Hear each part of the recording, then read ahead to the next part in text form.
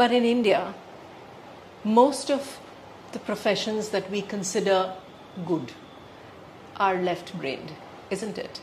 This whole fixation with STEM. How do you tackle that?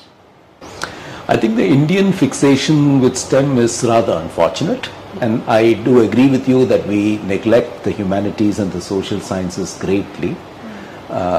That's unfortunate as well. But let me tell you something else which is really interesting.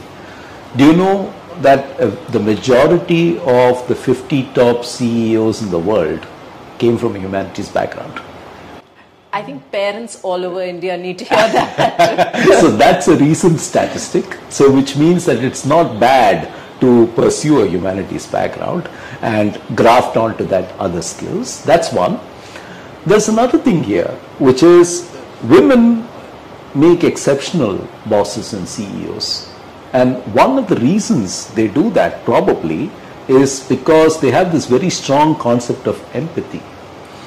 Empathy is a very right-brain thing. And if you think about it, empathy is extremely important in order for you to persuade other people to do what they have to do and to be on your side, to be part of your team, to be enthusiastic troopers.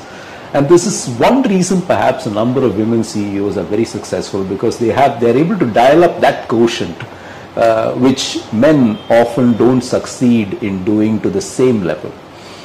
And I think both these are observations that come across a lot of management studies.